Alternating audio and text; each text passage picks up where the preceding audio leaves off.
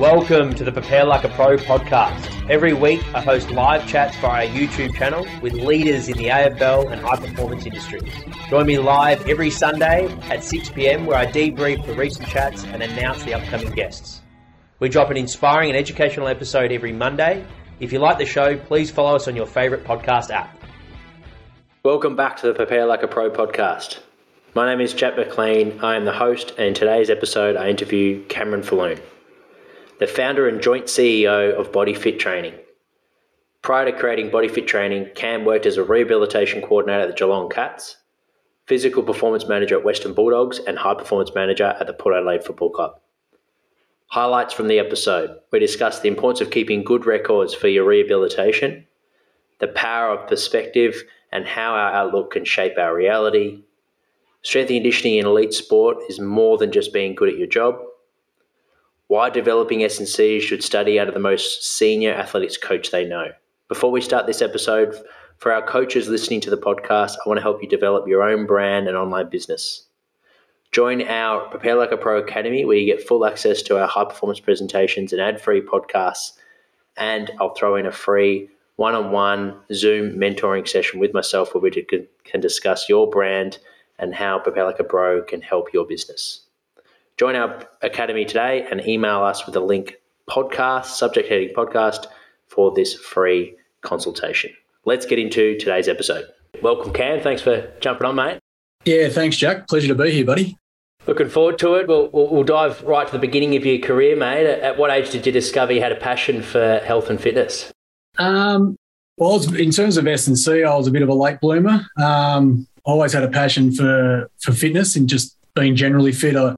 As a young kid, I did every sport I could, and footy, cricket, surfing, swimming, you name it. So, but I got a pretty bad back injury when I was 18 playing football, and we're talking a long time ago, like in the 90s, early 90s, and that was the first time, as a young, strong kid who thought I was indestructible, that I was being told, it may be over for you. So yeah, right. I got told by a rheumatologist. I'd been to see everyone because I was having debilitating back pain and leg pain and nerve pain, sciatica, etc. That I was getting so many mixed messages back then. Exercise rehabilitation and certainly exercise as a form of exercise rehabilitation just wasn't anywhere near what it is today. And one day I'll be being told do flexion exercises, the next day it's do extension exercises, next day it's don't do anything. And I went and saw a rheumatologist who sat me in his office and said, look, you're done. You'll never play sport again. You're not going to be active. And I was absolutely gobsmacked. To be honest, mate, I went and sat in the car park for about 20 minutes and cried my eyes out and thought, Jesus, my life's over. And that was what really, I guess, woke me up to, I don't actually know much about my body.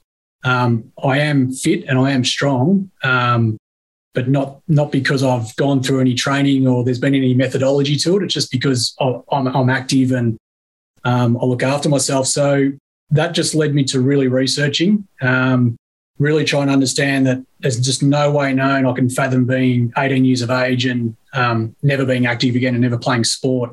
I just couldn't think what life was going to be going forward. So I ended up getting onto a guy named Gary Speck, who was a back surgeon and neurosurgeon. And Gary said to me in a consultation, he said, look, I can do surgery on your back and I can basically do a remove part of the disc that's protruding. And he said, but it might last 5 days, it might last 5 months, it might last 5 years. He said, but what you've got an opportunity to do is go and get strong and look after yourself and maybe don't think about going and playing competitive sport, but you can be active and you can be live a really positive, active life going forward. So I went home and thought, gee, I've got a back surgeon who's telling me that he doesn't want to do surgery on my back. You don't hear that. So that's interesting. And so he actually said to me, do you go to the gym? And at the time I didn't really. Like I said, I surfed a lot. I actually did a carpentry apprenticeship before I went to uni. So I was doing an apprenticeship, so I was pretty strong. So you would have been out of work then as well, so no sport and. Yeah, mate. Yeah, I had to give everything up, and And so I thought, you know what, I actually don't know anything about really going to the gym. And I thought, given I'm in a pretty bad way, I don't just want to go there and, make it guesswork. Mm-hmm. So I enrolled in a course at Monash University. It was a 12-month anatomy and physiology course, and it was sort of just an introductory course. I guess what people would say now is a bridging course. And it really, really opened my eyes up, more than anything, that I didn't know enough about my body. And so from there, I did a VicFit course. So that's sort of your equivalent, I guess, to a Certificate 4 these days. And back then it was a 12-month thing. And again, I learned enough to know that I didn't know enough. But what it did give me was the tools to be able to apply what I was learning to my own body at the time. And I had access to all of a sudden lecturers and tutors and stuff like that I could ask more questions and point me in the right direction to try and get more information about my body. And so I essentially used myself as a bit of a test dummy. It sounds a bit strange, but with a pretty serious back, disc injuries and spinal injuries, that you get very instantaneous feedback.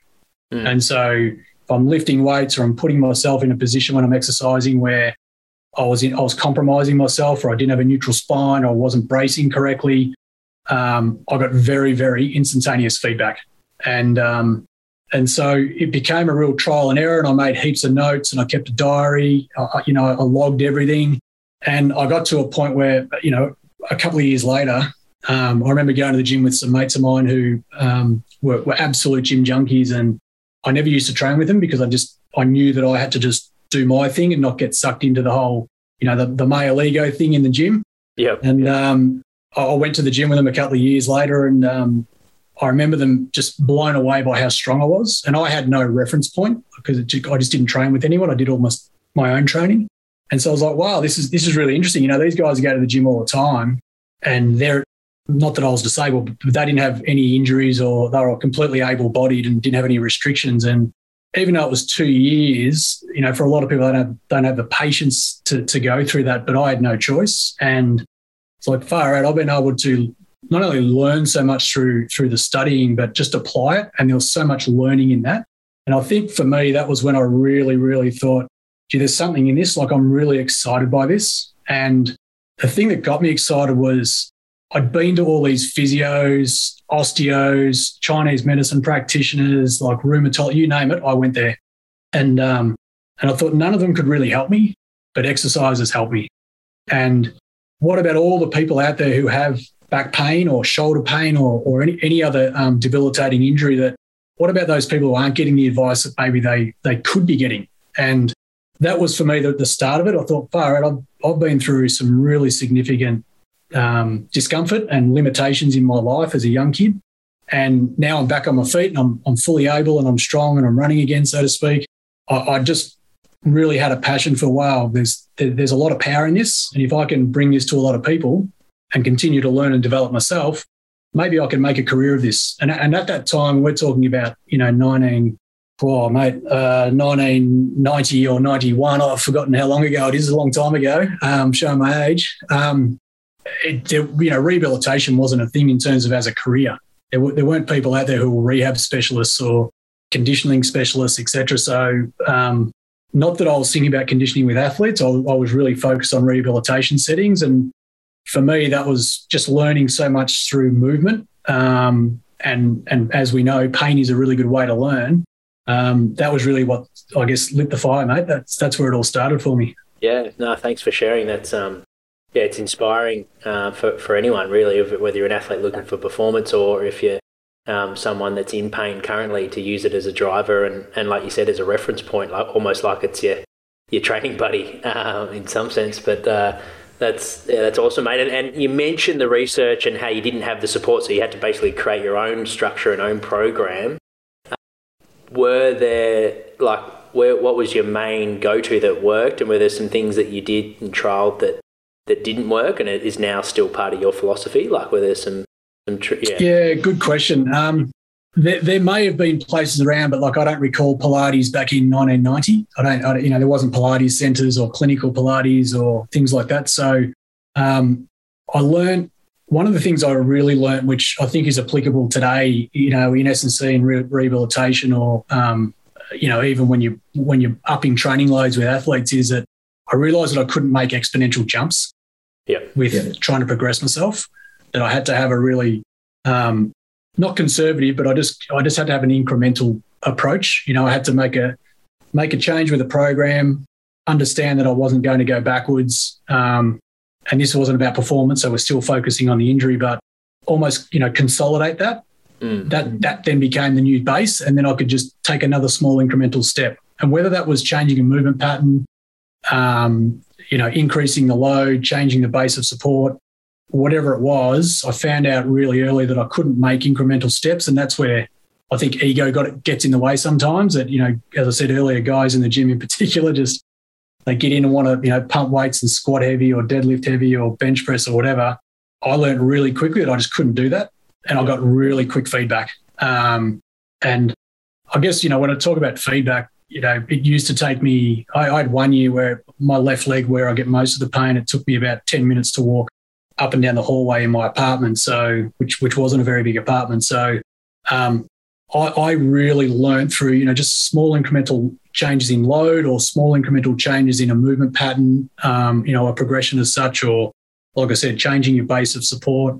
I then started to really research, you know, core, if you want to call it core, which for me is a very broad term, and not just abdominals, but glutes and multifidus and, you know, your QLs and your lats and everything else that's connected. And just tried to understand as much as I could. And I got onto actually, you know, Paul Chek, who probably a lot of people know, and he's got a lot of good stuff, but he can have a lot of kooky stuff as well.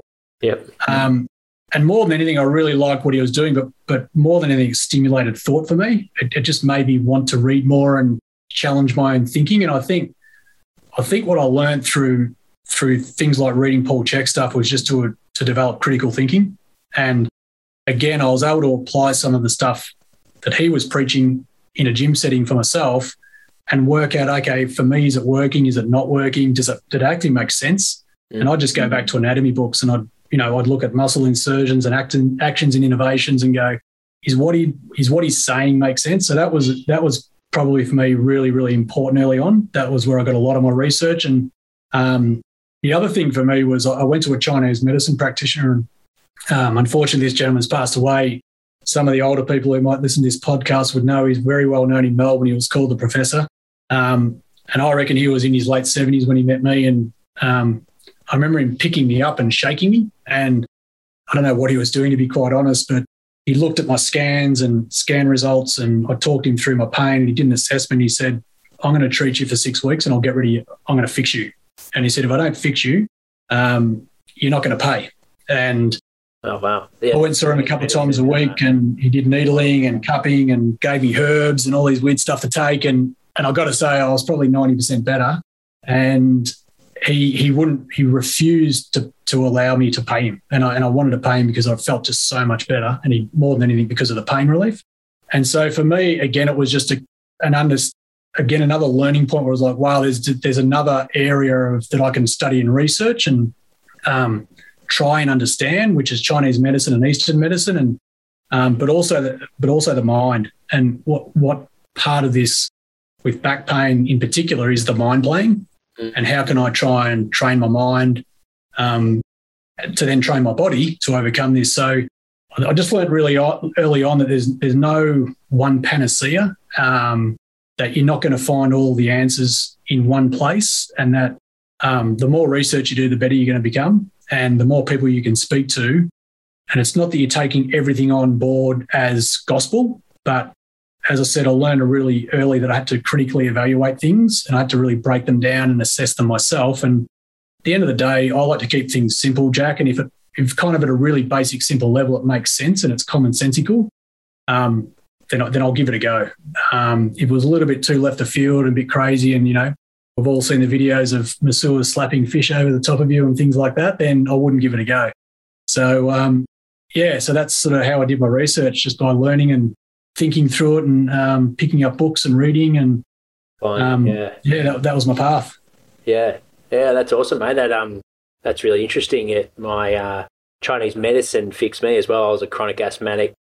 Spent a fair bit of time in hospitals at a young age, and would, need to be on antibiotics the rest of my life was the prediction, and grew out of it at 13, 14. Mum got me onto a Chinese herbalist, and the rest is history. So it is pretty powerful stuff. And Paul Check, I've looked. I did his holistic lifestyle coaching course, and a fair bit of it resonated with me. And I like that philosophy that you mentioned. Like, you don't take all of it on and just completely throw the rest of the stuff that you're doing, like throw the baby out with the bathwater, but you just implement these things and almost just try it on for what resonates with you. And it sounds like you've got a good balance between the objective data and the research and the science, but also understand the importance of trusting your instinct and common sense. Yeah, absolutely. And I think that journey that I was almost forced to go on, when you talk about coaching and strength and conditioning, there's the science and then there's the art, and the art takes so long to build, and all that objective stuff that you've got in front of you as a conditioning coach, and whether it's GPS data or force plate data, et cetera, then there's the art of knowing the athlete, their psychology, their movement, their moods. To be honest, the tone in their skin and the shine in their skin sometimes when they're really peaking versus when they're off. I think it sounds funny, but I just wasn't aware. But all of these things were just building over years that I wasn't aware of. And it wasn't probably until really late in my career that I realised that those foundations were laid right at the start. And it was being open to things like Chinese medicine.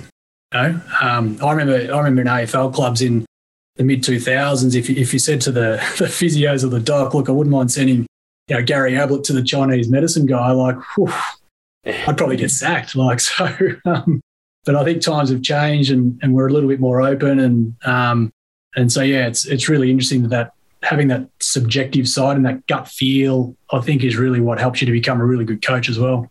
Yeah. And on the reporting side, you mentioned you had a journal.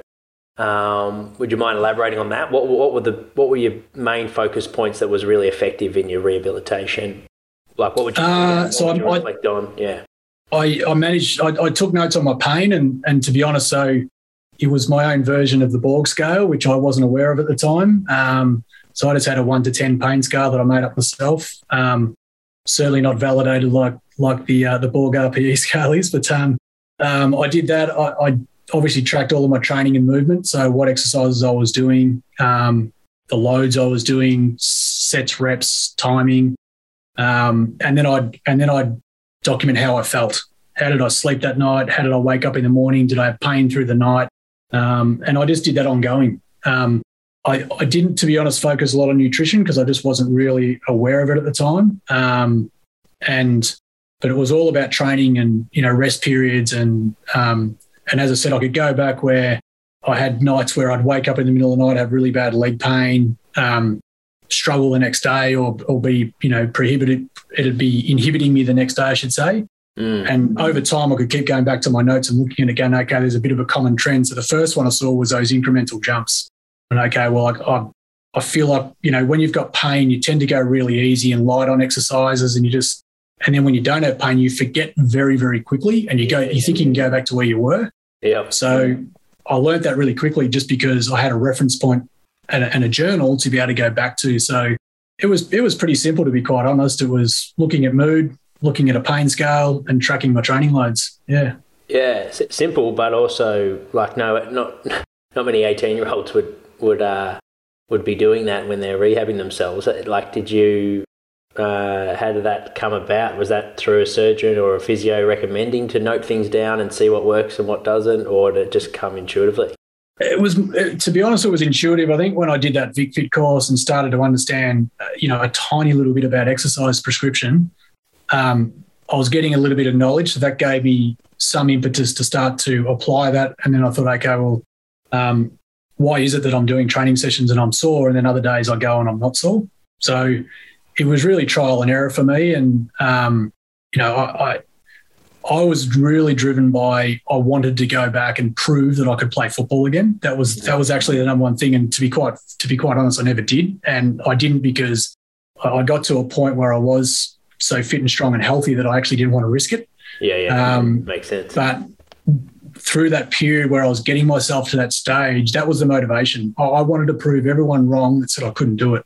Yeah. And I also wanted to, to myself prove that my life wasn't over like I was told, And you do think your life's over as an 18, 19-year-old when you're young and fit and strong, that when you're told you're never going to be active and don't play competitive sport and get a desk job, you know, I couldn't have thought of almost anything worse that someone could have said to me at the time. And I always, I guess as a young kid, and, you know, a lot of us dreamed to play elite sport, but I always thought it would happen because I was reasonably talented and I played in, you know, rep sides as a junior and state squads and stuff like that. And I thought it was going to happen. And when this happened to me, I realised that shit, I may have really missed this opportunity because I actually didn't give it a crack.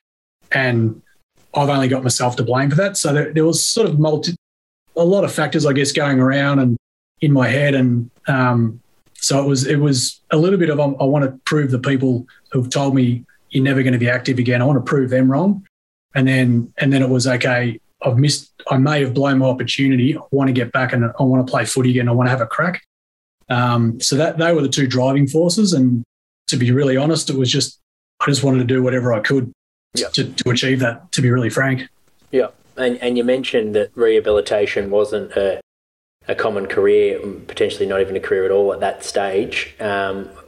Once you'd got back on your feet and your mates are starting to notice, you know, shit, how strong you are, and you're starting to see this stuff is pretty powerful. And you did your diploma. When did you make that jump to like, okay, now I want to start focusing on performance and shift into a coach and focus on sharing this knowledge with athletes? Yeah, it was actually a fair while. I did a lot of personal training, and then I moved overseas. I lived in London for 3 years, and I did a lot of training over there. And it was actually right at the end of my time in London. I thought I've got to come back to Australia, and I need to, if I want a career in this industry, I need to get more knowledge. And so I came back, and that's when I went to university. And so I spent 3 years PTing in the UK, and I came back and started studying. And then I got a gig. I was actually doing a corporate training job, and I hated it, absolutely hated it. And one of the guys who worked for this company, a pharmaceutical company, a guy named Scott Patterson, he played in the old NSL in Australia, and he was in Socceroo squads. Never played for the Socceroos, but he was in a lot of squads for a number of years. And he was a really good guy. And we were just chatting one day, and he said, "Well, what do you want to do?" And I said, "Well," and I hadn't given this any real thought, to be quite honest, but I said, "Well, Manchester United's the biggest club in the world, and soccer's the biggest sport in the world, so that's got to be my goal." Yeah. And he said, "I know some guys at Derby County, and they were in the Premier League at the time, and he said, I could do an introduction if you want to." He said, "I think you'd go really well. They're involved in youth development academies, et cetera, and to be really honest, I had no idea. I had absolutely no idea. I'd done a lot of personal training, and as I said, I was at uni at the time and as a mature age student. And anyway, I won't bore you with the details, but I had an interview with those guys, and I ended up getting the job as a part-time fitness advisor at Derby County Academy. And so Lee Broxham, who, you know, played for Melbourne Victory for a number of years, James Meredith, who's played overseas and played a couple of games for the Socceroos, were kids that came through the Derby Academy. And that was my first taste of it. And the interesting thing was, when you're working with kids, it's not so much about performance, but it's about teaching movement. It's about teaching efficiency and really getting the foundations right and education. And I loved it. So I had been doing with PTing, working with physios and doing a lot of rehabilitation stuff, because that was where I thought I wanted to go.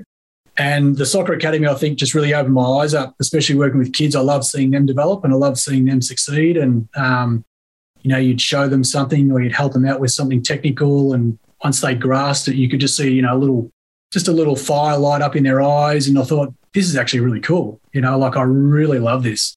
And I spent a lot of time during that period, because I wasn't getting paid a lot of money. And I used to go down to the old VIS. And for some of the people listening, they remember it was on Kavanagh Street in South Melbourne back in the day. And, you know, I couldn't get in because I wasn't a coach, but I used to, basically like a stalker, I'd just watch how they trained in the windows, and I'd go down there a couple of times a week, and I'd just watch the VIS guys and girls train and just try and observe and pick things up. And then, you know, if there's something I thought was really interesting, I'd go to the park and maybe try it myself, and then just try and think, how can I apply this in the setting that I'm in with soccer? And So that experience with the Derby Academy was just awesome. And I got to work with some really awesome coaches, some fantastic ex-professional soccer players. And that was when I really thought, okay, this could be something for me. And then that led to a job working in the NPL, which is, for those in the AFL or VFL, it's the VFL equivalent of soccer in Australia. And it was when the old National Soccer League had disbanded and the A-League hadn't yet formed. Mm-hmm. And I got a gig working with a guy named Joe Mullen, who an ex-National League soccer player and Socceroo, brilliant guy and fantastic coach, working with a club called Green Gully. And so it was quite interesting that I sort of was trying to cut my teeth, and it was a real opportunity to run my own program. And all of a sudden, what I didn't realise, because I really didn't know soccer in Australia that well, and was it because the National League had disbanded and the A-League hadn't started, we had this state league team, and I think we had 4 or 5 international players playing in that team, and players like Rodrigo Vargas, who's won multiple championships for Melbourne Victory, and guys like Dragi Nastevsky, who's played for Australia. And so it was just amazing. I was like in this really fortunate position, scary to be quite honest, because of the calibre of these guys. But again, the opportunity to run your own program, and then where I was really fortunate because I had worked with physios with back injuries and stuff, you go into an NSL program, an NPL program, and you're the physio, you're the doctor, you're the conditioning guy, you're the rehab guy, you're the psychologist. Yeah. And so it was awesome to be able to learn all those skills, but also, apply some of the skills I'd learned through rehab by reaching out to physios that I'd developed relationships with and be able to send players to them. To learn, I learned taping techniques, and physio would say, look, I know you haven't got a physio on game day, but I'll teach you how to tape. And I just learned so many skills from some great people and great practitioners, but also learned to then manage a team. So I just had this really fortunate sort of stepping stone, and working with such good calibre of players made my life actually really easy, because I was just so talented for that level. Mm. But, I introduced stuff like ice baths to them back in 1994, and was doing a bit of research on that stuff and trying to work out what worked and what didn't. And I had, Macedonian and Croatian players yelling at me, and there's no way we're jumping in bloody ice baths, Cam. And I compromised and said, well, look, if you get in, you can have your ice bath, and I'll be there timing them while they were smoking cigarettes. So we had some really fun times, and it sounds funny, but through that you learn to manage. And so, go back to those. The art side coming through. Yeah, that's the art side coming through. Like, I need to get an outcome and I want to achieve something, and then that they want to as well. So, okay, how do we make it happen? And how do we have that conversation for us both to get the outcome we want? And because everything in life is about compromise. So, that was a really, really interesting journey for me working in soccer. And to be honest, some of the happiest moments of my life, and from a coaching perspective, and obviously winning always makes life a lot easier, and we won a few championships and had some great times. But relationship-wise, I'm really, really close with that group of soccer players from like 94, 95, 96. 95. And that was the impetus for me getting into AFL football. Right, yeah. And for the S&Cs listening in, how important is it to get coaching experience? Like you mentioned, doing your degree, and you realised how important that was, but you also at the time had been personal training for 3 years, worked in an academy, so focusing on development of the fundamental movement patterns, rehabilitation experience, liaising with physios. So there was a fair bit of experience you had before even running your first program. How important was those chapters? And then how important is it to run a program at State League or for talent pathway programs? Yeah, I think the opportunity to run your own program just can't be undersold, and especially if it's at a lower level. I mean, at a state level, there's a little bit more responsibility, because there's a little bit more at stake. If it's sort of even a lower level, a Div 3, 4, you'll learn a lot. You'll just learn a lot, and if you're really passionate, I don't think anyone who's passionate and wants to take on that role doesn't want to be successful. So if you're the guy or girl who wants to drive a winning culture, you'll do whatever it takes. And having the responsibility to run a program, it's really different. I'll give you an example. So when I was an assistant, say strength coach in the AFL, your relationship with the coaches is really, really different because you're not the guy that everything falls on your head as the senior conditioning guy, the head of high performance or whatever. So not having that pressure allows you to have just different relationships. And that's the reality. You have very different relationships. You have different conversations with coaches, management, etc. So when you're in the head job, the top job, so to speak, and your head's on the chopping block, there's just a lot more that comes with it that no amount of training can really prepare you for. And conversations are different, relationships are different. And so that experience running your own program and everything falling on your shoulders, even though it's a lower level, it's similar responsibility. And if you take it seriously, you'll get a lot out of it. Planning training for me, soccer absolutely is foreign to me.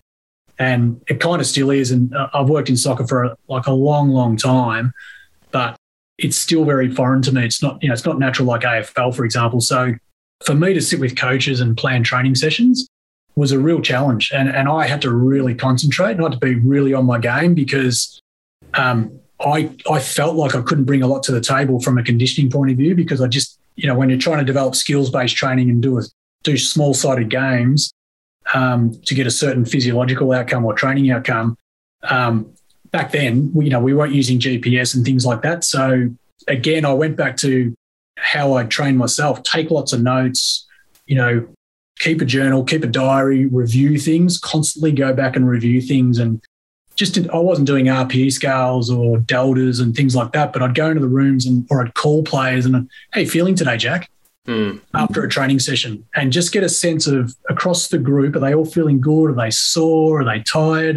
And so I really can't undersell the value of running your own program, no matter what the level is. And obviously, if you start at a lower level, you will work your way up, and that's great because you'll learn different things along the way. But I got interviewed by Loris Bertolacci, who I know you've had on this podcast. And when Loris interviewed me, he asked me a lot about, rehab, strength training, all the standard stuff. And then he asked about, situational things. So what are you going to do on the training track if this happens? Yeah.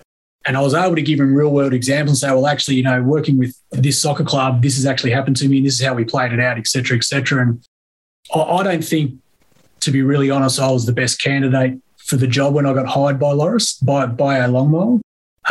But I think the fact that I'd run my own program and that I'd had that responsibility on my shoulder gave him some level of confidence that, okay, if he's not around or if he's sick or whatever, he's pulled away from the training program or, whether it's in the gym or on the track and we're doing plyometrics or whatever, that I could make the right decision. And I think that's really important. And the one you learn by making mistakes, and you want to encourage people to make mistakes. But certainly the people I've had that have worked with me that have been younger and come up through the ranks, and I've wanted them to make mistakes, but I try and get them to make mistakes on paper, so to speak, because you can't go on the training track with an elite athlete who's going to compete in 2 days' time and fuck it up. So I think that running your own program is just invaluable, and it teaches you that. It really teaches you risk reward, and don't let your ego get in the way. Don't get pressured by a coach who wants you to push that player a little bit more when intuitively he's probably, or he or she is right on the edge, or they've just been dosed enough. They don't need any more to perform.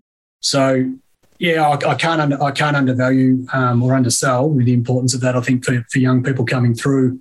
And even if you've had a couple of years in elite sport and you feel like it's a step back, it's not a step back. You'll just learn so much by doing it, and then you'll be surprised because it'll propel you forward if you've got the right attitude.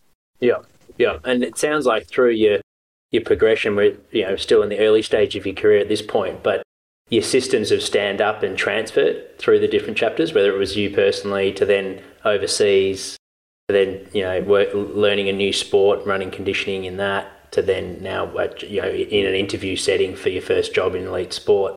By having that reporting system and reflecting and working hard, was when you put your focus on towards high performance sport, and you mentioned Man United was your goal. did you envision it being rehabilitation at the time and helping those that had chronic injuries like yourself, or was it more you just knew that you wanted to be involved in that environment and you were just going to let the rest take care of itself?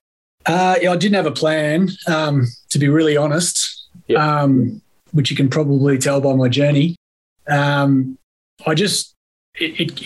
stems right back to the very start, that when I started learning about movement and exercise as a therapy, and how that can help people, that's what gave me the most amount of joy. So if I could continue to do that, and to be honest, probably somewhere along the way, I just got excited by maybe, climbing my way up through my career and lost a little bit of sight of, not lost sight, I just didn't have a definitive plan, if that makes sense. I'd been really fortunate that the environments that I'd been in, whether it was rehab settings, whether it was the soccer clubs, the development academies, I was really fortunate to work with really good people and open-minded people. So to be really honest, I never had a hard fixed plan, and I probably just I worked with Loris, and unfortunately, I experienced Loris getting ejected from Geelong, and it was a really challenging time because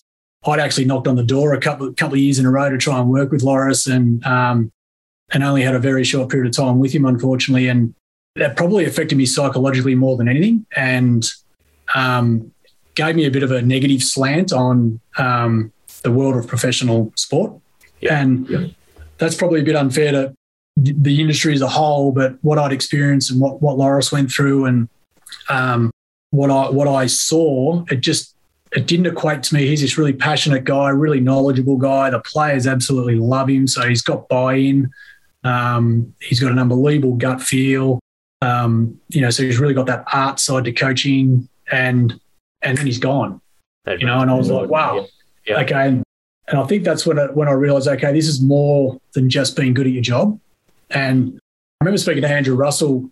We're at a conference once, and Jack said something to me that, and I won't mention the names, but he said, one of the people that he'd worked with and mentored him had taught him the game, and one had taught him how to play the game. And what he was saying was that one had taught him the real art and the skills of being a strength and conditioning coach, and the other one had mentored him and taught him how to deal with the politics, because there's a lot of politics in sport. And I guess I just wasn't ready for that, to be really honest with you. And so, I didn't really have that, I want to be at Manchester United, I want to be in a rehab role or a conditioning role or high performance manager. It was just egotistical, to be honest. It was like, well, they're the best. Yeah. I just want to aim for the best. And you know what? If I don't get there, at least I've given it a crack, and I'll probably have a hell of a journey along the way, and I can't complain. And that was probably my thinking at the time, to be honest. Yeah, which is so interesting. Like, I've had so many leaders in the field on this podcast in all different walks of life, and it's pretty consistent across the board that no one had this sort of grand 10-year plan that they were going to, work it all out, but they just worked hard and had it and backed themselves in to work it out, and then, kept climbing the ladder and taking on new challenges. So, yeah, for developing S&Cs, there's something in that for sure, that, to take on new challenges and getting out of your comfort zone and obviously putting in the work. And like you said before, like if it's state league level or if it's development, Div 3, you've still got to go above and beyond, because you're going to get better at your craft by doing so. Yeah, absolutely. You talk to anyone who's had a career in the industry, and there's a really common theme, and they're super passionate. And you don't have a career in this field over any length of time unless you're really passionate. And if you're in it for the money, you're in the wrong career. Like, you're in the wrong industry in terms of S&C. If that's your starting point, there's no doubt various sports and so on, there's so much to learn. But, you look at the Olympic sports and how elite that is. You've got one opportunity every 4 years. And I used to talk to the AFL boys a lot around, yes, you're elite, but that for me, that's just another level. And it's another level of thinking. It's another level of application. To have 4 years of training, preparation, and then get to the Olympics and, you get the flu, which is out of your control. Yeah. Like, far out. There's your one opportunity. And, everyone has a bad day, and it could be that day. And And there's a lot that you can't control. And there's a lot that you can. Great thing about team sport is a lot of the time you got next week.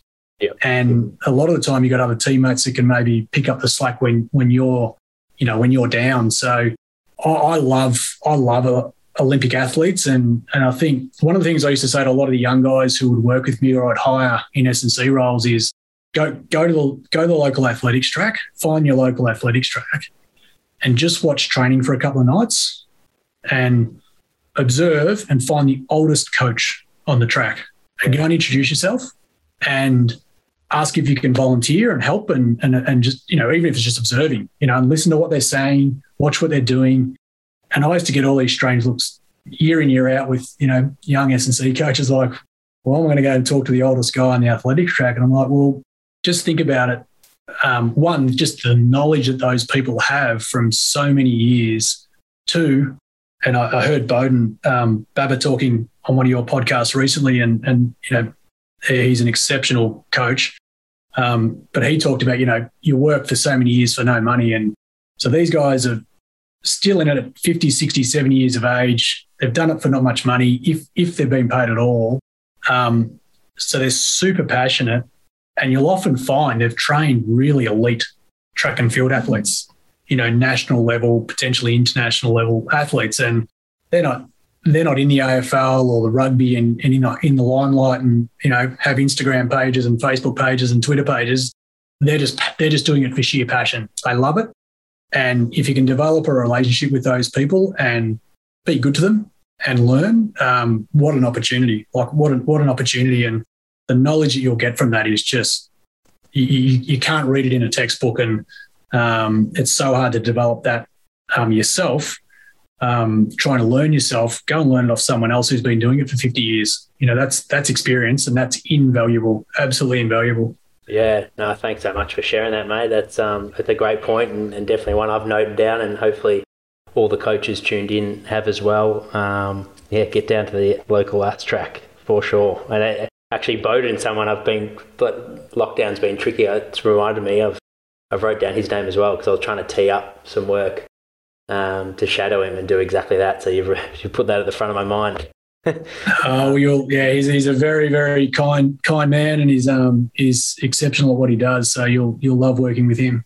Yeah, and in terms of the bad taste in your mouth with your first experience at Geelong, and it sounds like Loris was like someone you were looking up to and a mentor, and then you got to work with him after chipping away at him for a couple of years, and you get the role, and then due to circumstances it doesn't work out, and Loris has left the club. How important was that in your career, and for S&Cs, young S&Cs, how important is it to have plan B because of the beast of elite sport?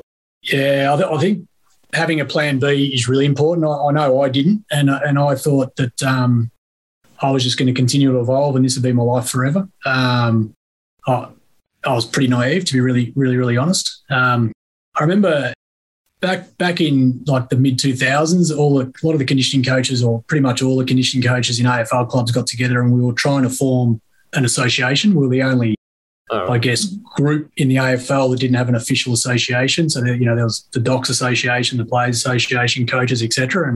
And Andrew Demetra at the time, he didn't really like us, and I think he used to call us the phys editors. And we got in Neil Danaher because I think Neil had just finished up coaching and was working with the Coaches Association and or maybe it was the Players Association. I can't recall, but we got Neil in to have a chat to us about how do we go about doing this? How can we formalise it? What are the roadblocks, et cetera, et cetera? And I'll never forget, he said to us, you've got to have a plan B, boys, because at the end of the day, you're all fucked. Yeah. And it was pretty confronting because, but it is the reality, and more so, as an athlete. But at the end of the day, it all comes to an end one day. Whether it's at a club, that someday you're going to exit the building. You're hopefully on good terms, but more often than not, when you look through the history, and let's just look at AFL, there's just not a lot of people that survive 10, 15 years. There's just not. And the toll it takes on people and their families if they do is significant. So it was pretty good advice. It was pretty directed and poignant. But I think looking outside the square and how can I apply my skills and so on is really important. And that might be just starting to dabble in some consulting or doing something like yourself, which is brilliant, podcasts that are really specific and benefiting an industry. There's so much opportunity now that I think it's really important to just look outside the square. Even for young kids coming through when they finish uni, especially in Australia, and I imagine it's the same in places like America where NFL's so big, or England where soccer's so big, is to look outside, look at other sports. Like, what about water polo? What a great challenge that would be. It's an international sport. It's huge in Europe. Netball, rugby, rugby sevens. There's so many sports that you can apply your knowledge and learn and grow and develop.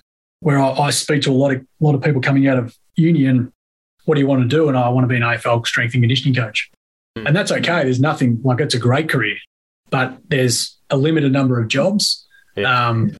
It's tough to get into, as you know, and it's tough to stay in it, as Neil told us. So what else are you doing to develop your skills and your skill set and your knowledge? For some, it might be lecturing and doing some part-time lecturing, or going into academia. Absolutely, it's so important to look at that. And I had a young guy, Anthony Rondinelli, who worked with me at Port Adelaide, and we sat down a few months into his start to his tenure at Port, and said, okay, look, I like all my staff to have a professional development plan. And I said to Rondo, go away and have a think about it, mate, and come back. And he came back and he said, look, to be honest, I'm just going away every night. I'm so full of knowledge, and I'm learning every day on the job, and I don't know whether I've got the capacity to do more study. And we had a couple of chats about this, and the general gist of the conversation from my side was, well, mate, if you don't come back and give me a plan, and it's something that's really going to be beneficial to you and your career, at the end of the season, which is 6 months away, and we do our reviews, you probably won't be here next year. And I guess what I was trying to say to him is that, one, don't think your undergrad degree is the be all and end all. It's the base. It's a really good foundation. But there's still so much to learn, and we want you to learn and grow and develop, and for yourself, and also for our football club. And he ended up doing the IOC nutrition course, and I put him on as the first full-time ever, sports dietitian nutritionist at a football club in the AFL.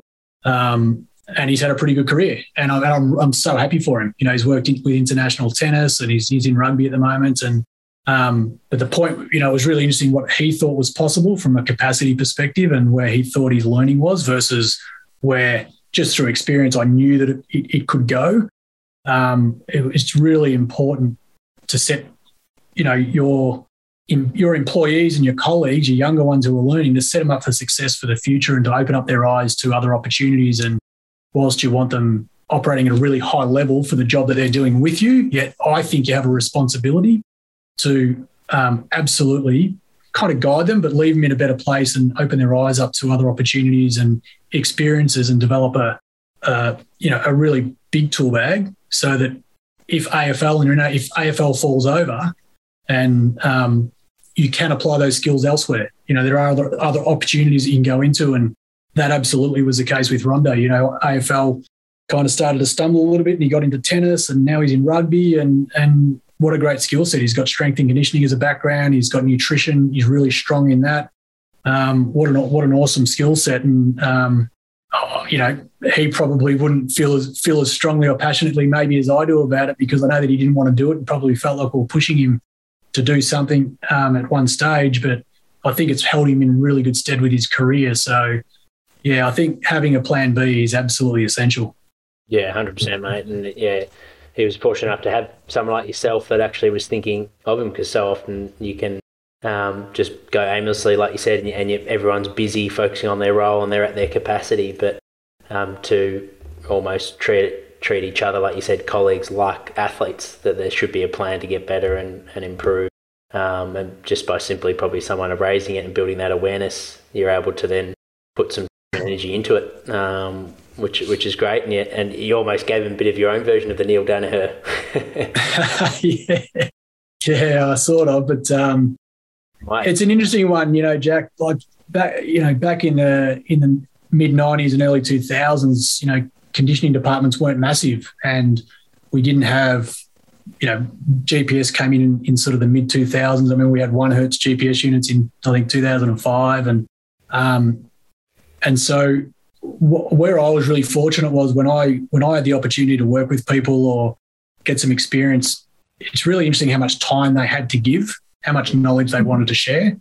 And I'm forever grateful for that. And it's something that, you know, it was never lost on me. And I think now in high performance, because, you know, most footy departments have 8 or 10 staff and there's data going around left, right and centre, and so many stakeholders with coaching staff and, you know, board members and blah, blah, blah you got to report to. I feel like sometimes that's just a little bit lost, that passing down of knowledge, that little bit of care, that relationship stuff. It was never lost on me, and I've really appreciated it. And as I said earlier, I've just been so fortunate to rub shoulders and work with some really awesome people, whether it be soccer, whether it be physios, in a rehab setting, or in the AFL. And you know, as you get older, I think you value that more. And one of the things I love about my current business with Body Fit Training is that, you know, we've got 35,000 members, and to be able to just see them get enjoyment out of our programs and what we deliver to them is something that, one, I never thought I'd be able to do, and two, funnily enough, I could never do that in sport because, you know, you have a squad of 20 or 45 or whatever it is, and to be able to now give to 35,000 people, and we have 1,000 trainers in our network, and to be able to help educate them and pass on some knowledge and absolutely for me to continue to learn off those people is just one of the great things I think about our industry, is that the journey just never ends. You know, you're always learning, and every setting is just slightly uniquely different, but some of the things are constants. And I think that passing down of knowledge and that relationship side of things with your staff and that care factor to make them better is something that, to be honest, I'm out of the strength and conditioning sort of world now with my business, but that was really strong back in the mid 90s and the 2000s. It was really, really strong, and something I really appreciated as a young guy coming through. Yeah, and like you said, that if we're passionate about it, you know, you're gonna want to pass that information on. If someone's impacted you want to do the same back, and it's great that our industry does do that, both in the private sector as well as in sport. Hey guys, Paul Curtis here from the Western Jets Football Club, and this year I was fortunate enough to get help from Prepare Like a Pro, helping me prepare for the draft combine. My normal week would consist of, well, seeing as I was trying to improve my 2K, would consist of endurance days. I'd have a feel-good day where I try and work on my running technique and just feel comfortable in running. Have my speed days. I have some injury prevention exercises, lower body sessions and upper body sessions. What I enjoyed most about the program was how Jack was quite invested in me, always checking up on me, giving me feedback. We looked at my diet, so the stuff off the field, so hydration, sleep, motivation levels and all that. So yeah, highly recommend, and yeah, I enjoyed the journey. Going back to your career, what was some of your biggest challenges that you found working in elite sport? So you've gone from Geelong to Doggies at this stage. Was Doggies, I understand that was when you ran your first program at Western Bulldogs? Yeah, I obviously got a bit of a taste of Geelong when Loris left, and I ran the program there for the remainder of the year, but it was absolutely Loris's program, so I was really just the caretaker. Yep. The Doggies was, and I really wanted that opportunity because, as Loris had done the work with the boys at Geelong, they were really developed. They were under an amazing program for a number of years with him, and the opportunity at the Bulldogs was a really strong team that was performing pretty well, but they were really underdeveloped physically, and so that was just a great challenge to go into a side that was still young. But when I compared, for example, their strength and power data to Geelong, it was like they were just miles off. But when I compared running data, it was pretty much the same. And so, when the big games happen and when AFL finals happen, it becomes a bit more combative and a bit more, a lot more, higher intensity sprint efforts and accelerations, etc. The Bulldogs were going to fall apart. And that's what the club had seen. So that was an awesome opportunity. And I had a really good assistant, Luke Meehan, who came over from Geelong and worked with me. He's at Richmond now, and he was awesome. And it was his sort of first full-time gig, working in the gym and running rehab, and he did an awesome job and was an awesome support for me. And I think just, again, it was really bizarre. It was two guys. That was our conditioning department, two guys. I was really fortunate. We had a partnership with Vic Uni, and so we got access to some awesome academics in, biomech and skillac and physiology, people like Kevin Ball and Claire McMahon and Rob Augie. And we're able to leverage off those guys. And I mean, the learning I got in probably 2007 and 8 at the Bulldogs was probably the most I've ever learnt in probably a 2-year period, both from a tactician, not a tactician, from a coaching perspective and being an S&C coach, but also academically, because I was just so fortunate to have all these really smart and great people at Vic Uni at our disposal to help us with analysing data, looking at things a little bit differently, do all of that testing for us and give us a different slant on how they're looking at things. And so, that was a really awesome opportunity. And one of the things I learned, and for those that were involved in the AFL that period of time, the AFL went through this massive push to sports science, and coaches were fascinated with it. We want data and we want GPS numbers. And as I said, we were using 1 Hertz GPS. And in fact, Rob Augie and I did a study on the GP Sports 1 Hertz units and found that they were, up to 100% inaccurate, live versus post hoc. So GP Sports weren't that happy with us at the time, but it was really interesting because the coaches wanted answers, and they wanted answers straight away because we're making this big investment in technology, but we actually didn't really know what the data meant at the time and more importantly, how to apply it. So that was a huge learning curve. And the guys at Vic Uni were phenomenal and in helping us, and there's no way known I could have done that on my own. And so that was an awesome grounding of, okay, one, outsource and get experts to come in and help you. You can't do everything yourself. So know what you know, but also really know what you don't know, and get experts in and get professionals in to help you, because that's really important. So being able to do that was fantastic for us. Giving Luke Meehan an opportunity who was young and largely inexperienced, but I just knew that he had something in him. I probably took a little bit of a punt putting him in full-time and putting him full-time into rehabilitation, but he was a guy that, similar to what we were saying about running your own program and putting the hard yards in and learning. Luke, when I was at Geelong, he was part-time, but he would come in on his days off and he would want to do extra, and he'd be there on game days and he'd be helping download GPS units all in his own time and all for free. And I thought, well, you know what, let's give this guy an opportunity, because you can't replace hard work. And if he's passionate, he's got hard work, I want to give him as much of an opportunity as I can. So again, I guess the lessons were understand where my strengths and weaknesses were, and where my weaknesses were, bring in other people who were really strong, way better than me at it. And don't be afraid as someone running a department to get people in who are better than you, because you're empowering other people to do the job is really powerful, and they'll run with it. So get out of your way a little bit and get out of other people's way was something I learned. And the other thing I learned, which I saw through Loris, was really, really developing relationships, strong relationships with players and making them believe. And to be honest, it took some time. And in 2008, it really, really clicked and it really worked. And we went through a really tough pre-season because we didn't have a training facility. We were rebuilding Whitten Oval, and we had guys doing weight sessions at 9:30 at night during pre-season, and we were starting running sessions the next morning at 6 a.m. because the coaches had offices in one area of Footscray, and we had part-time offices at Vic Uni, and it was a really, really big challenge for the club and the players at the time. And one of the things I learned was that don't make a big deal of it. It is what it is. It's not going to stop us.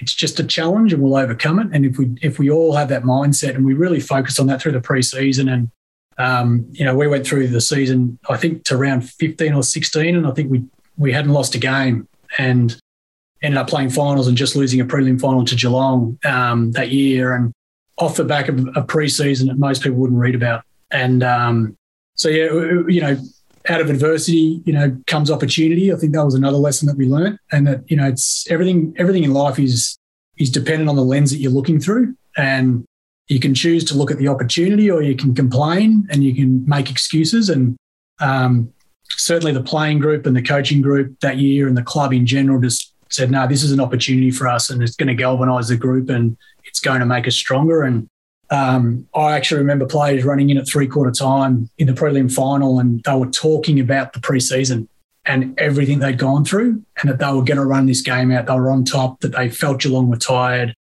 So it was really interesting that, you know, right in the heat of battle, 3/4 time, MCG, prelim final, I remember Daniel G and Syracuse are running in, talking to the players about it. And I was like, wow, this is, you know, it's just a really interesting psyche. And so it was, you know, choose the lens that you want to look through and make it a positive one, because there is always opportunity. And, you know, glass is half full is way, way better than being glass is half empty. Yeah. Was that something that you planted? Like you talked about how Andrew Russell talked about, you know, you can be taught to, you know, the art of coaching and that game, but then there's also playing the game and being able to influence people through politics and the culture of the club. Was, like, as a coach, was that intentional to try and get leaders like Daniel G and Syracuse to mention those things at 3/4 time, or that just sort of happened and you took back and you looked at that like, oh wow, that's awesome. That almost surprised you when it happened. The players did it. Definitely not intentional, and I'm not one for trying to fabricate things like that. I just don't think it works. But there absolutely would have been times during the lead up to the finals and the finals itself. It was a really bizarre season. So to give you a bit of a backdrop, I think after round 16, we didn't win a game for the rest of the season, and it was the top four. I think was Geelong, Hawthorn, St Kilda, and Bulldogs, and we were all that far ahead from the rest of the competition that the top four couldn't change. Yep. And so win-loss was really irrelevant for the next 7 weeks. So I sat down with Rodney and the coaching group, and we decided that, okay, potentially here's a really awesome opportunity to get a little bit of extra work into the guys and almost do another training block, because it didn't matter whether we won or lost. And clearly we were training harder because we didn't win a game for the next 6 or 7 weeks. So I think that also played psychologically into the minds of the players, because every week we did a presentation about it and we talked about it. And they knew we were playing finals, and that's where their mindset was. So we didn't have to. Like, athletes know when you do the work, you don't become successful, and you don't get to play in a prelim final at MCG unless, as an athlete, unless you put the hard yards in and you've made some sacrifices. And they knew that. We don't have to fabricate it. We don't have to tell them. They know that. So I think probably through that 7-week block, there was a few reminders of where we'd come from as a group and what the adversity and the things that we'd overcome and the challenges that we'd overcome. So no doubt that was fresh in their minds, but certainly that was driven by the players. That was internal. It obviously meant something to them, and they believed in it. Yep. And then the next role was at Port Adelaide, of interstate role for S&Cs with young families or a partner. How challenging is it to make those decisions when the home moves? Yeah, it is challenging. My wife and I just had our first son, so he was less than a year old when I went to Adelaide. My second son was born over there, which is unfortunate for him. He's an Adelaide boy. But I think, again, it goes back to me not really having a plan and thinking that it's all just going to work out. I didn't really think about it too much. I thought potentially we'd live in Adelaide for a few years and come home and go to another club. And I actually got home and I got not offered a job. I got headhunted to apply for a job for the Philadelphia 76ers. And I remember going through that process, and then one day I was talking to my wife about, geez, it's a possibility we may move. And I remember looking at their roster and their travel schedule, and I just went, no, I can't do it anymore. I can't put my wife through it. I can't put my kids through it. And it is a big challenge. And I think with sport, it's also a great opportunity. I had an amazing time in Adelaide, and my family had an amazing time. We built some fantastic friendships and relationships with people. But when you're in S&C, you're all in. You can't be half pregnant, and so my phone never stopped ringing, whether it was players calling at night. Nearly every night I'd have a phone call with the head doctor. I'd speak to the head coach every night. We'd have just a quick wrap up of the day, what's evolved since everyone's left the club, because there's always players who've seen doctors and gone to appointments. I'd have a chat with the footy manager. And so I guess I was fortunate because my kids were really, really young, but over the years that never changes. And as your kids get older, and family needs change, it's something that people need to consider. And certainly at the end of my time when I got given the flick from Port, I spent 2 weeks camping with my family, and I just remember saying to my wife, wow, I just didn't realise what I was missing out on. And, just because I just saw so much development in 2 weeks in my kids, I was like, far out. Like, is this what happens every week kind of thing? Having said that, it's an awesome career and it's a fantastic environment to be involved with. My wife went over there. We're completely new to Adelaide. We don't really know anyone at all. And all of a sudden there's an instant family and they embrace you. And it's very rare that if I had gone over there with KPMG, that wouldn't have happened. And my wife wouldn't have integrated as quickly and so on. So, footy clubs and elite sporting teams are really awesome environments, really awesome. It's a big family. And so from that aspect, absolutely, really, really fortunate and really appreciative. But it is certainly a challenge. And I know I still speak to a lot of guys in the AFL, and I know it's a challenge for them. Their family's moving. Maybe you were young, you didn't have a family, but you've moved into state and got married and got kids, and you're always torn between where home is. So that's a decision that a lot of practitioners will make along their career. For me personally, my wife was really good and gave up a lot of things for me, and I got to a point in my strength and conditioning career that I thought probably time to give a little bit back to her. I did that for 1 year, and then I started up a few businesses and got back on the merry-go-round. But yeah, it is a challenge. It's certainly a challenge, and I wouldn't be thinking about it too much as a young guy or girl getting into the industry. Just forge your pathway, and these things will, these challenges will come when the timing is right, and you make your own decisions and decide what's best in your life at that point in time. Yeah. So no regrets, and like you said, the environment, that's the part that is so special about working in that role. It's a lifestyle, and you're around so many great people, and it's the growth that you get from it personally and professionally is huge. And for the young guys, obviously that's something you want to aspire to it, then go for it. What about for guys that are thinking of that and they're listening into this podcast? It's not an easy decision to walk away from that level, especially when you said a new sport is knocking on your door and you got the opportunity to go to another country and take on another challenge there in America, which would have been huge. How did you know that it's your time now to focus on your family, and then we'll get into the business side of things? But was it a gut call? Was it leaning on a few of your mentors? Did it take some time? Or like for those in that similar position, how would you recommend managing that? Yeah, that's a good question. It certainly took time, and the point I made about sporting environments being a really good environment to be in was just always drew me back. So that was hard to leave. The adrenaline rush. You do everything for the game day and the win or the loss. And then whether it's a win or a loss, it's back to work and you got to go again. And that 2 hours or whatever it is on a weekend or weekday or weeknight that you're competing is what I loved about it. And my whole week was driven by that. And so it was really hard. That was really hard to walk away from, to be away from. It's really rare to be in an environment where everyone is absolutely pulling in the same direction.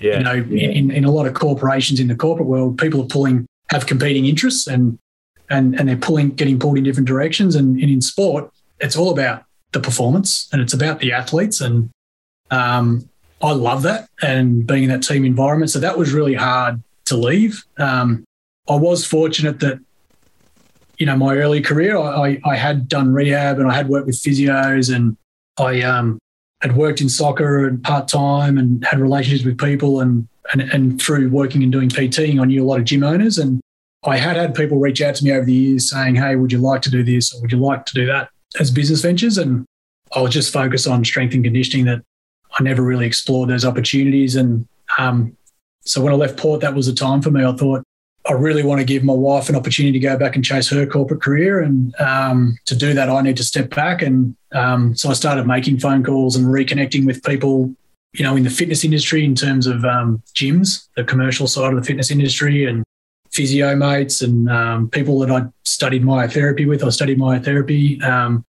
And so I just thought, you know what? I originally thought I wanted to start a gym. I actually started a 24-hour gym.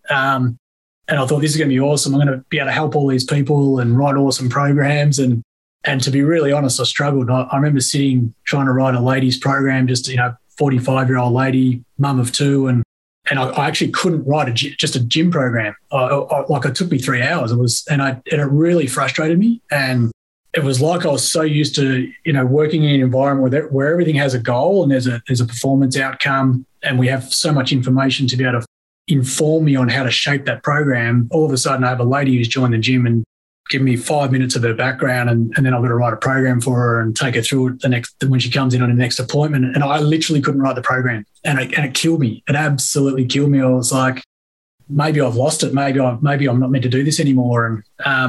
And so that was an absolute challenge for me. And that just led to me talking to more people and, you know, have I lost it?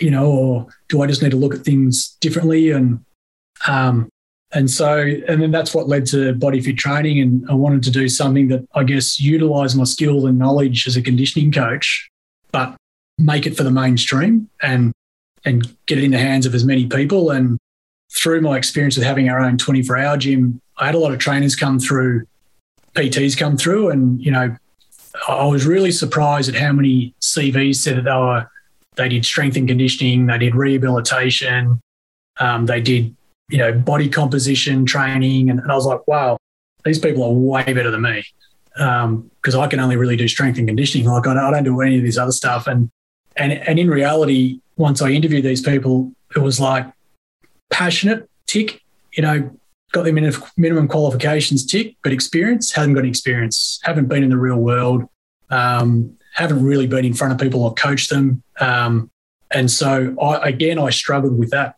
So I was like, what is wrong with our industry? All these people saying they can do things they can't do. And I've spent 20 years trying to build a career and, you know, stare inside the Victorian Institute of Sport windows and learn and work for nothing. So it actually really disheartened me for a while. And that's when I started coming up with the concept of Body Fit Training and thought, well, how can I utilise my skills to provide people who are passionate with an opportunity to have a career, but also educate them and impart some of my knowledge and try and get them passionate about what I'm passionate about, which is health and fitness, getting people lifting weights and enjoying themselves and you know, and feeling the benefits of that. And that was a really, really hard transition for me. Like, I genuinely really struggled. I really, really struggled. And so I think the earlier conversation, you know, we were having around having a plan B, I didn't have one, and I think that's why I struggled. So I think if you can take Neil Danaher's advice and know that someday it's coming, and start just exploring, you know, where are your skill sets and where do they lie and what are you really passionate about? And right from going back to my back injury and what I learned from my own training and getting pain-free, I was like, my immediate thing was, how many people are in this situation and how can I help them? I think that's what resonated me when I got out of sport. That was what I saw was the opportunity, was how can I help more people? And hopefully, you know, through Body Fit Training, whether it's our franchisees that are running successful businesses that we can support and they're having, you know, a great time in a field that they're passionate about, or whether it's our 35,000 members, I feel like, you know, I'm on a different journey now and I'm able to really, we've got some great staff that work with me, by the way, do a hell of a job, but that was the opportunity for me. I didn't really know how I was going to do it, but that was certainly the opportunity. But I definitely struggled the first 18 months when I decided to really make the cut. Yeah. Yeah. Thanks again for sharing that and being so open and honest with the challenges of that transition stage. And no doubt that will help some people and also just build some awareness maybe for those that haven't gone through those challenges yet in their career. You mentioned the passion with helping people, and you can tell throughout the whole podcast, you're passionate about not only helping athletes and clients, but also coaches develop. Talk us through how the creation of Body Fit Training came about, and why is it group classes? How did it become a franchise? Take us through the creative side of it. Yeah, well, as I said, I started a 24-hour gym, and it felt like I couldn't write programs for the mainstream. I really struggled, and I thought, okay, I'm not utilising my skill set, and I really just wanted to find a way. And at Port Adelaide, we used to do these power endurance sessions in the gym with the players, and they'd have heart rate monitors on, we have live heart rate and everything. And I just remember that they loved it. They absolutely loved the training. And you're in a group, they're in their team environment, they're all working hard together, and there was high fives. And I thought, okay, AFL is actually, a really awesome way to train from a training perspective. If you look at how AFL players train, they're really, really awesome hybrid athletes. You've got to be aerobically so good. You've got to be anaerobically, you've got to be good. You've got to have good strength and power. You've got to be extremely durable, robust. You've got to build bodies that can withstand, that 360-degree nature of the sport and the bash and crash. And so I thought, when I look at a week of how we train in the pre-season, it's actually a really good way to train. Obviously not to that level and the intensity that those guys do, but it's just a good way to train. You have your aerobic days, your conditioning days, you do your speed days on the track and things like that. And I thought, well, what if I can develop a system that's really loosely based around that, where each week we try and train a specific energy system through a program. We try and target, slow twitch muscle fibers, fast twitch muscle fibers. And then we try and move through as many fascial planes as we can, which we do with AFL conditioning because it's a 360-degree sport. So, we don't want to overload on any joints and structures day in, day out. So how about do some high intensity and low intensity days, and, players go off and do Pilates or yoga and recovery and things like that. So I just started playing around with it in 2015, and I had two guys, ex-players from Port Adelaide, Matt Thomas and Daniel Stewart, and I'd kept in contact with them post-footy, and Daniel had just finished his career and he was looking at either going into fitness or going into the building game, and Matty was just winding up his career at the Richmond Football Club. And I remember talking to him and saying, hey, look, remember those sessions we used to do in the gym? They're like, oh, yeah, we used to love those. And I said, look, I've got this concept. And I took them through the whole concept and just said, look, I'm thinking about starting a group training gym. And you guys are looking for an opportunity. If you guys, I know you're passionate about fitness. If that's what you're passionate about, how about I'll put in the money and I'll get it going, and you guys can put in a little bit of money. But in 12 months' time, if the concept's working and we're making money and people like it, you guys pay me back what I've put in. It's an interest-free loan. You can have the business and I'll continue to grow and develop it. Yep. And that's what we did. So I did a couple of gyms with them under a different brand called Jimmy Squats. I did two others, one in Richmond and one in Yarraville, and just made a hell of a lot of mistakes. Learned a lot of lessons, blew a lot of money, and that's where it all started. And I loved it. I loved it. I've still got photos of fitting out the gyms with the boys, laying rubber flooring, teaching them how to do, how to lift weights, how to do kettlebell cleans and snatches. And I've still got all the photos I did of the training with the guys in the early days. And I just saw what they got out of it and how much excitement and passion they had for it too, and what they were getting out of it. Them being elite athletes, they felt like they were passing on a little bit and giving people a really awesome experience as well in a general fitness setting. And it just grew from there. I just thought, what, if we can continue to build this with the right intentions and be able to share this with people and give them a really good training methodology that is going to help them to progress and help them to, not stagnate but learn skills. Weight training is a skill. And so our programs are progressive, and we program in 8-week training cycles, and we develop people up through that 8 weeks so that they're really proficient at the end of it with their lifting. And is it perfect? Absolutely no way, but that's the opportunity. The opportunity now is the 1,000 trainers in our network and giving them the tools to be the best and to deliver the programs in the best possible way to the members, so the members have a great member experience. And if we continue to do that, and we're really investing a lot in education at the moment, that's the challenge for 2022, is to to make the trainers in our network as best as they possibly can be. And it's super exciting, and the good thing about the business is it continually evolves in terms of the needs. Initially it's just bedding down the programs and the format and the equipment and your operations manuals, and then it's about establishing the brand and getting recognised. And now it's really about the quality of trainers and making sure that with so many trainers coming into our network that we absolutely have a really high baseline level of competency, because not every trainer can come in. It doesn't matter whether they've done a uni degree or a Cert 3. Not every trainer will have experienced Olympic lifting or will have experienced kettlebells and can therefore teach someone how to do even a kettlebell swing, let alone a kettlebell clean or a snatch, a really explosive dynamic movement.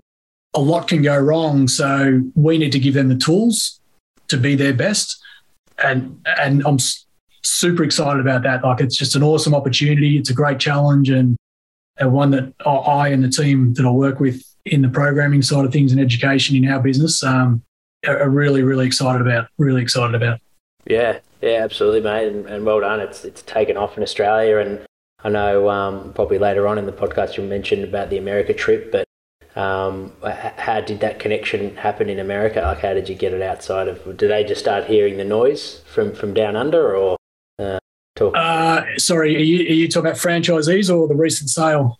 The franchisees, and then the recent sale.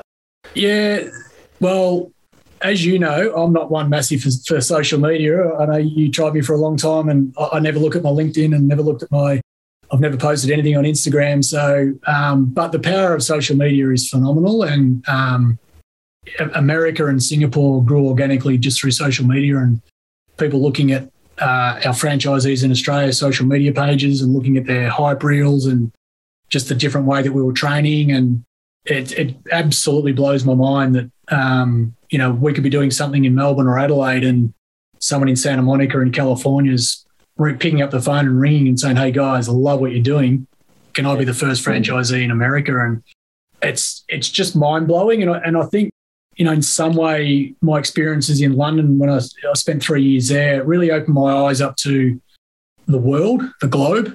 And I talked earlier about young S&Cs coming out of uni, look for opportunities to work in global sports.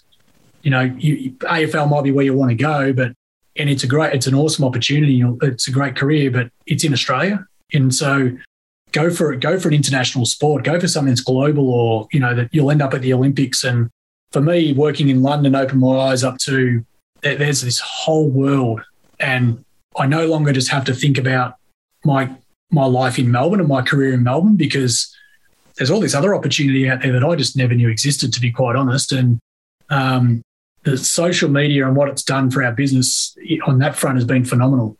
Most of our growth in Singapore has been completely organic through social media, and we've sold out half of our capacity in Singapore in about 18 months just through social media, and not spending $1, which just blows my mind. That's come through somewhat good fortune. And then the recent acquisition, we sold our American business and our IP to a huge, big American company, Exponential Fitness. They're a publicly listed company on the NASDAQ. We're their 10th brand in America. That just came through an introduction from someone in the industry who said, "Hey, you know what? I was talking to this CEO of this company. You guys would get on like a house on fire. I'm going to introduce you two guys." And that introduction and a couple of casual chats turned to him saying, "Hey, I've actually sent my sales guys down to your Santa Monica site to do a few sessions. Can we have a talk about potentially buying your US business?" And I was like, this is just crazy. Like, this is out of control crazy. So, really fortunate. Great, fantastic partners for us. And they're going to provide us a lot of support and really help us to fast track more, I guess, the tech side of our business and get that in the hands of members. And I'm super excited about that opportunity as well. So it's funny how the world works. And I talked earlier about, having the glass half full lens is way better than the other one. And if you continue to have that, any S&C, your career is going to do this.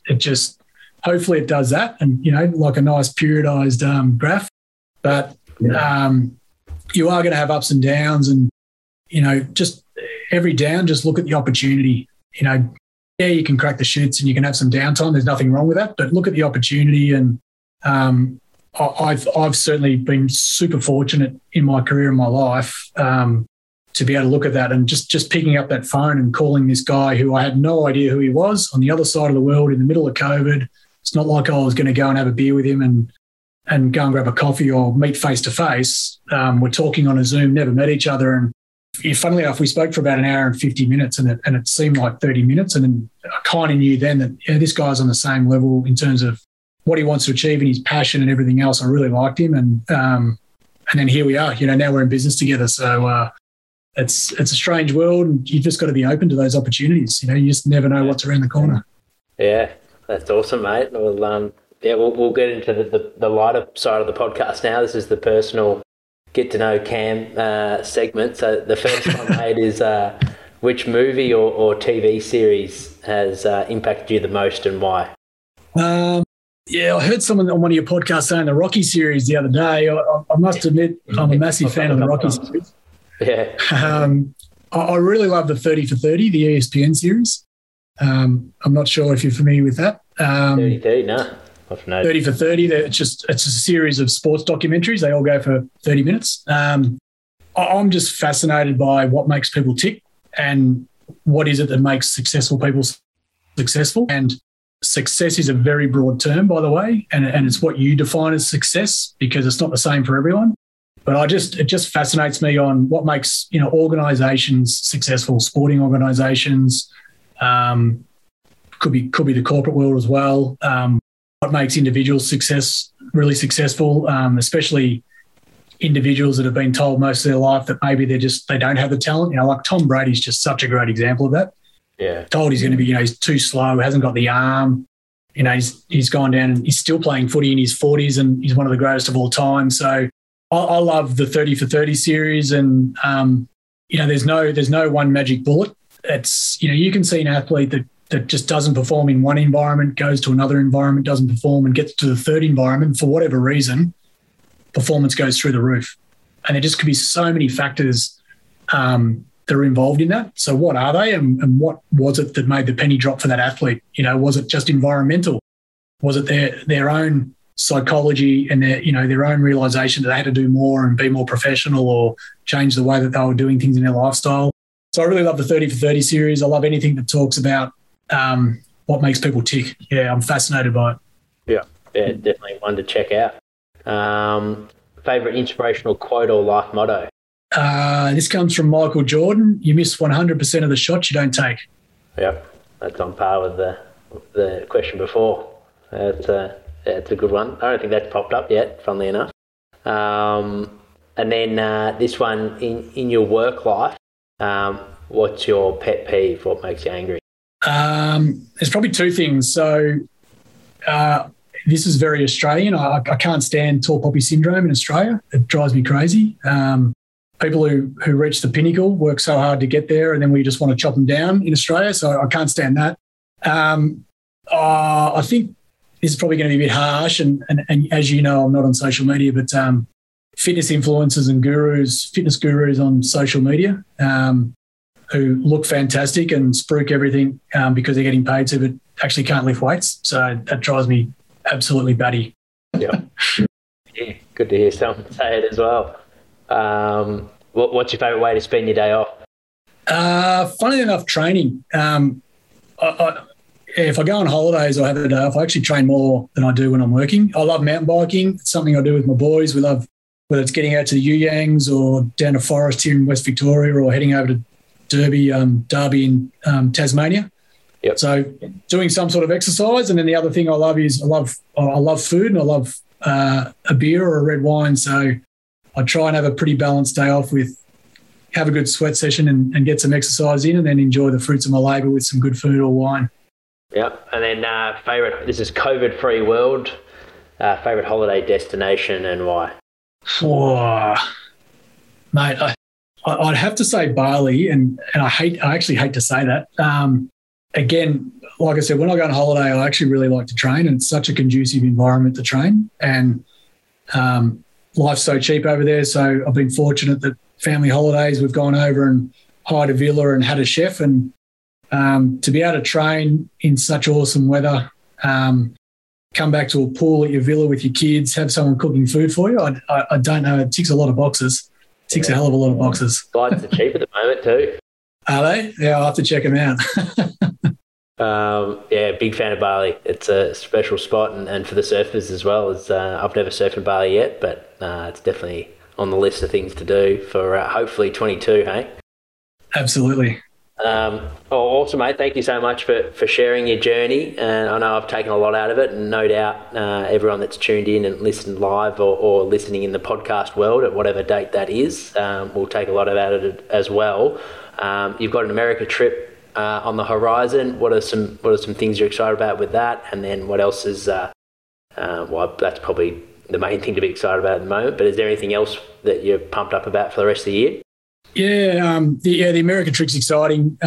Exponential Fitness, who we've just partnered with in the US, they've got their big national conference. So that's in Las Vegas. So I'm pretty pumped about that. I've never been to Vegas. I hear it's a pretty good place to get to and party. So coming from Melbourne and being locked down for the last 18 months, hair down, you never know. But so I'm excited. I'm excited to meet the people over there.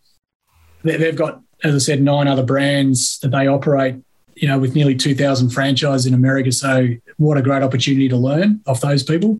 And then I'm really excited, as I said, we're building out our education in BFT at the moment, and we're really launching that heavily in 2022. And so it's an awesome opportunity, as I said, to as much share knowledge and train and help others. But whenever I'm in that environment where you're doing face-to-face training, the thing I love about it is I always learn as well and get something back. So really excited for 22. It's on a personal front. I think it's going to be a really big year, family and business. And as I said, the business is the opportunities at the moment. The business is in a spot where I'm really enjoying it, having heaps of fun and getting to do what I love to do, which is to train and educate and get out in front of people. So it's exciting, mate. I'm really looking forward to the end of the year in 2022. Yeah, fantastic, mate. Thanks so much again, and really excited to see what big things lie ahead for Body Fit Training. So thanks again for joining on, and for those that have tuned in as well, well done for staying with us. It's been an hour and 48 minutes, so we've done well. Cav's done well. Sorry, that long. Good work. For those that are tuned in, if you have any questions, feel free to send them our way, and our next live interview will be with Matthew McGregor, who's a sports psychologist for the AFLPA, and he's recently just worked at Hawthorn Football Club as well. So that will be next Tuesday. That is the 23rd of November at 8:30 p.m. I'll see you guys then. Cheers. Thanks, Jack. Thank you. If you enjoyed this episode and want even more, our Academy is for you. The Prepare Like a Pro Academy is a platform that hosts exclusive features and bonus content, such as Q&A segment aimed at getting to know the guests on a more personal level. Here's an example with Emily Meehan, head sports dietitian of the Collingwood Football Club. What are things that fire you up? Oh, this one is always, I suppose it is, it'll be topical for most people, I think, but staying in your lane. And I often find that with nutrition, everyone eats, so everyone has an opinion. And I think that's what really gets me fired up, because so many people try and provide nutrition advice based on their N of 1 experience when they did intermittent fasting or keto or whatever it might be. And then game changers, I'm sure game changers, whatever that might be. And look, it probably keeps me in a job, but that it does drive me insane, because sometimes the information can be so detrimental and opposite to what I've been working with my athlete or athletes, and and because they hear it on someone's socials or through a documentary, it unravels everything that I've been working with an athlete for. Another feature of our Academy is the opportunity each week to join myself as co-host on the Prepare Like a Pro live chat show. Here's an example with Academy member Rama Davies, the strength and conditioning coach at the Box Hill Hawks. Welcome, Rama, to the chat. Rama has also worked at Box Hill, or currently he's working at Box Hill Hawks with us, so he's another Box Hill man in the strength and conditioning department. So I'll handle it over to you, Rama, to ask your question, mate. Thanks for joining us. Excellent. Thanks, Jack. And yeah, thanks Sam, for the chat. It was, I found it to be really insightful, plenty of gems in there, and I enjoyed it a lot. Mate, my question to you was, you spoke quite a bit about perspective during that chat. And I was wondering, what are some of the things that you either know or do physically that you wish you either knew or did back at the beginning of your career? What are some of those things? Yeah, good question. So I suppose with perspective on life, that sort of point, it certainly has been massive for me now, and didn't probably have that as much when I was younger. I suppose one thing I might mention is gratitude. I spend a lot of my time doing a lot of gratitude exercises, listening to podcasts, doing a journal every day, just to say what I'm grateful for, sort of 3 things. And that's a fantastic way that I've been able to, reset and just kind of gain that gratitude and perspective about, that there is more to life than football, or, might be whatever, as an S&C coach, if something's, you're having a hard time, it can be massive with just, opening your eyes a little bit and losing that sort of tunnel vision or being stuck in that work bubble. So that's been huge. I think I wish back then, when I was younger, I asked more questions and was a bit more open to different things. I think I was a bit single-minded back then, and thought there was one way of doing things. And if I kind of didn't have that fear of, asking a silly question or fear of judgment, it would have got me a lot further, and I probably would have learned a lot quicker. Being open to sort of different things, because you never know what you might find. It's just, there's so many people, great people out there, knowledgeable people to learn off. And there's plenty more where that came from. If you would like to learn more, then enter patreon.com/prepare like a pro, or head to the link in our show notes. Thank you for listening to the Prepare Like a Pro podcast. If you like this episode, it'd be a massive help if you could like, follow, rate, give a review, or even share with your mates. The show is recorded in Melbourne, Australia. Be sure to follow our Instagram page for all updates on our latest and greatest. If you would like to get in touch to suggest a guest or advertise with the Prepare Like a Pro podcast, please email me at jack@preparelikeapro.com. Thanks so much for tuning in.